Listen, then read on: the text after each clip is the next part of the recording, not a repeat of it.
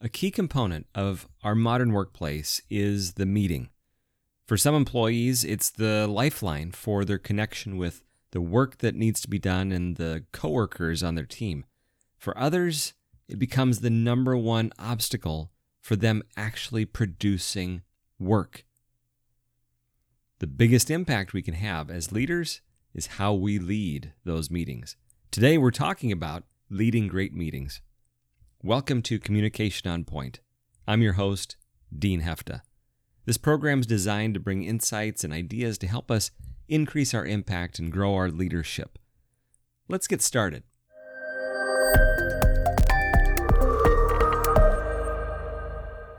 Meetings.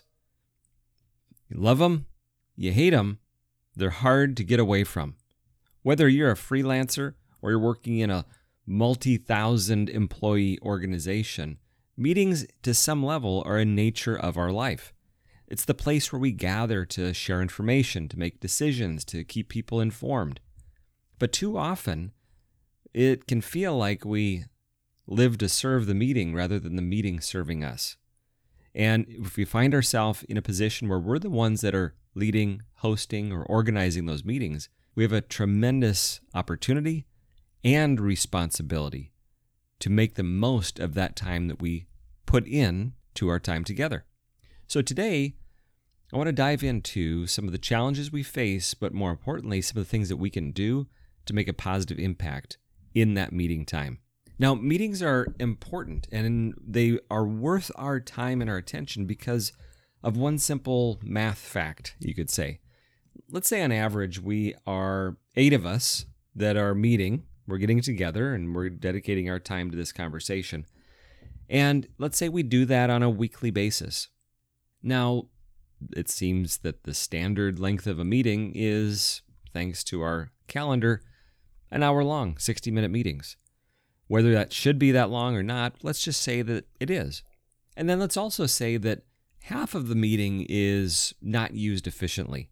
Somebody shows up late, somebody doesn't have the material, they're not prepared. We go off on a distracting conversation that doesn't really fit into the reason we're here. So let's say that out of those 60 minutes, half of that is wasted.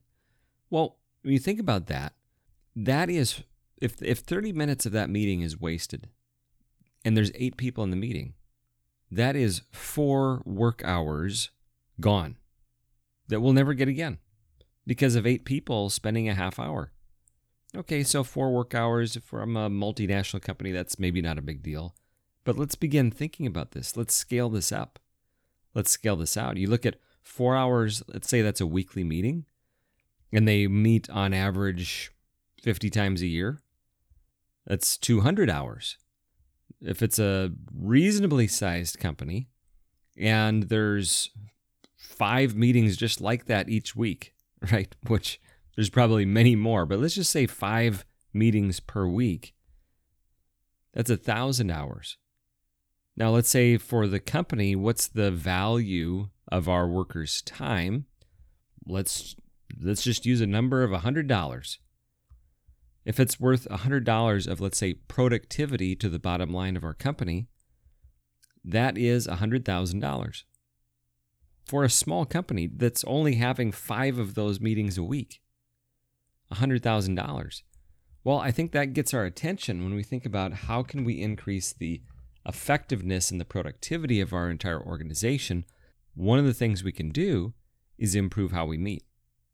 So before we get into some things to consider about the meeting structure and approach, I want to think about the mindset of the leader. So before we get into the structure of the meeting that can be helpful for us to think about, I want to first focus on the leader. And I want to talk about 4 M's for the leader. The first M is meaning.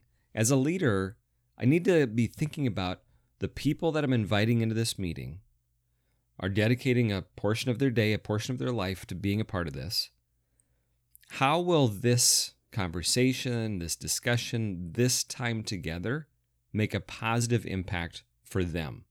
So I have a responsibility, if I'm organizing and leading the meeting, to make sure that there is meaning. We are connecting it to the objectives of our company. We are connecting it to moving us into the future and forward. Because one of the complaints that I hear from people is, yeah, we get together each week and it's just status updates. It's not changing anything. It's not moving the needle. It's not really making an impact. In fact, that information that we end up going around and sharing with each other, it could just be an email. It's just status. And so I quite honestly kind of check out. I'm not really present in the meeting. So that's telling me that the meaning is lacking, that it's not moving us forward and into the future. As a leader, I need to think about how do I approach this in a way that's going to be meaningful for the people in the room. The second one is mindset. My mindset as the leader. Remembering as I'm preparing for this, and it takes some time, even a few minutes, what you don't want to find yourself in is looking at your calendar and saying, oh, I got to run to a meeting that I'm in charge of, right? And you come in 2 minutes late and you're out of breath and here we are, let's start the meeting. When I haven't even given it thought of what's the outcome I want? How do I make this meeting impactful and helpful to everybody there? What do I need to remember about myself? What's the key information that I need to have prepared? So what's my mindset around the meeting? If my mindset is, well, the team wanted to have a weekly meeting, so here we are. Remember, the point isn't the meeting. The point is what the meeting is supposed to do.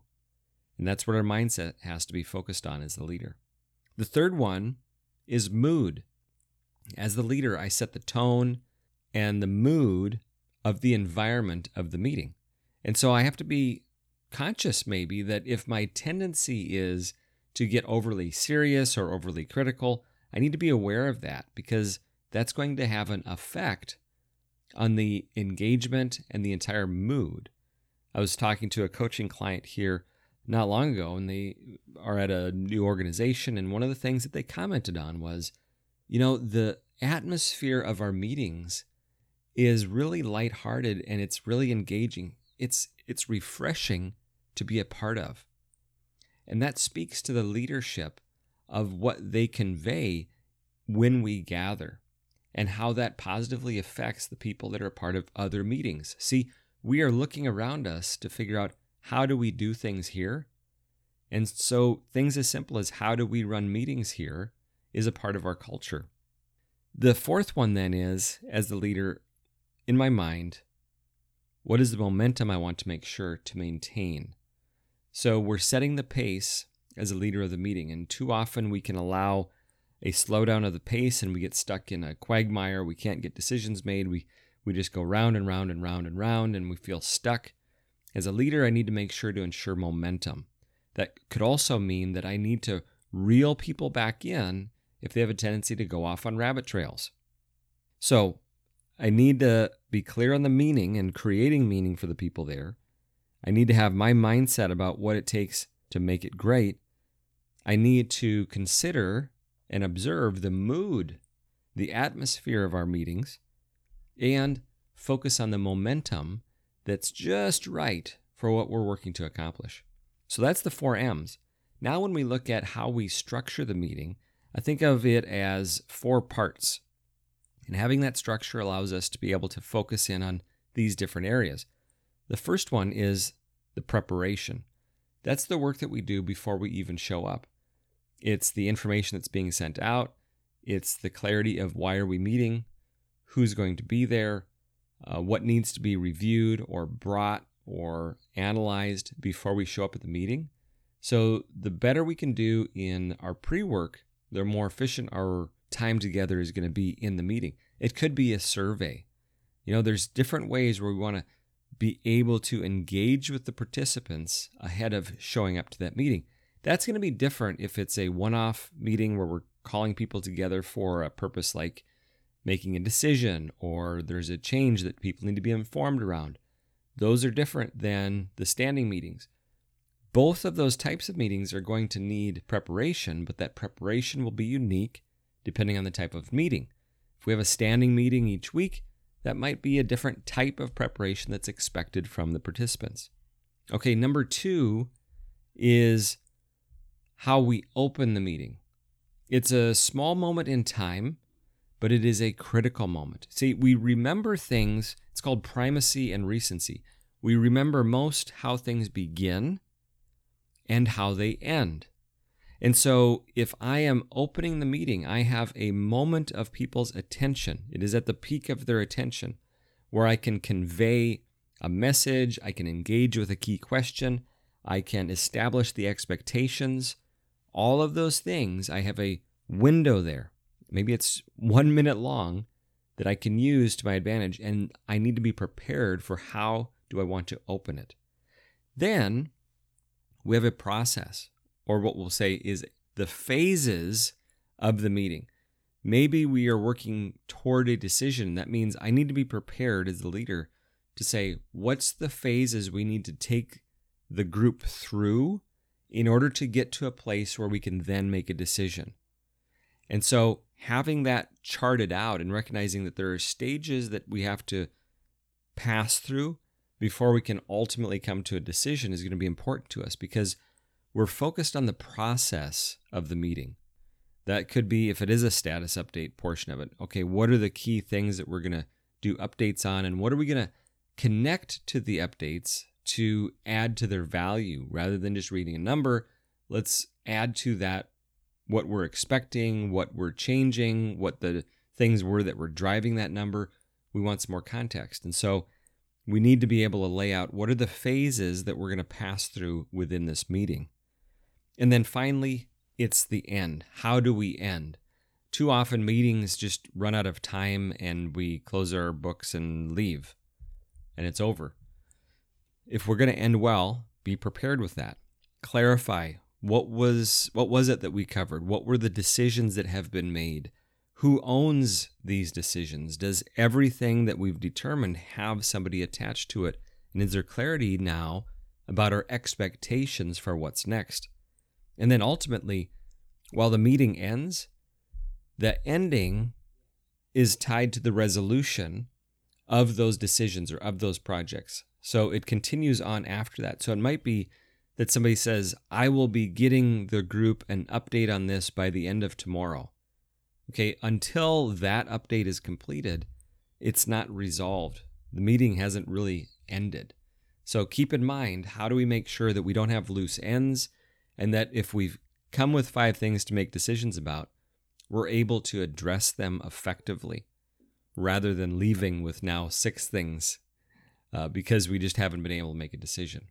So as a meeting leader, consider how you can improve the experience for the people in your meetings. And maybe first and foremost, make sure that it even needs to be a meeting. Maybe it needs to be an email, or it can be a 5-minute Zoom call.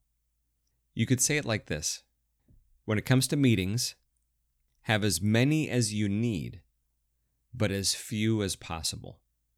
I hope that there's some insights that you've been able to take away from today that you can put to work in your next meeting that you're leading, and work on improving, work on growing the effectiveness when you and your team and the people around you gather, whether it's to decide, to inform, or create what's next.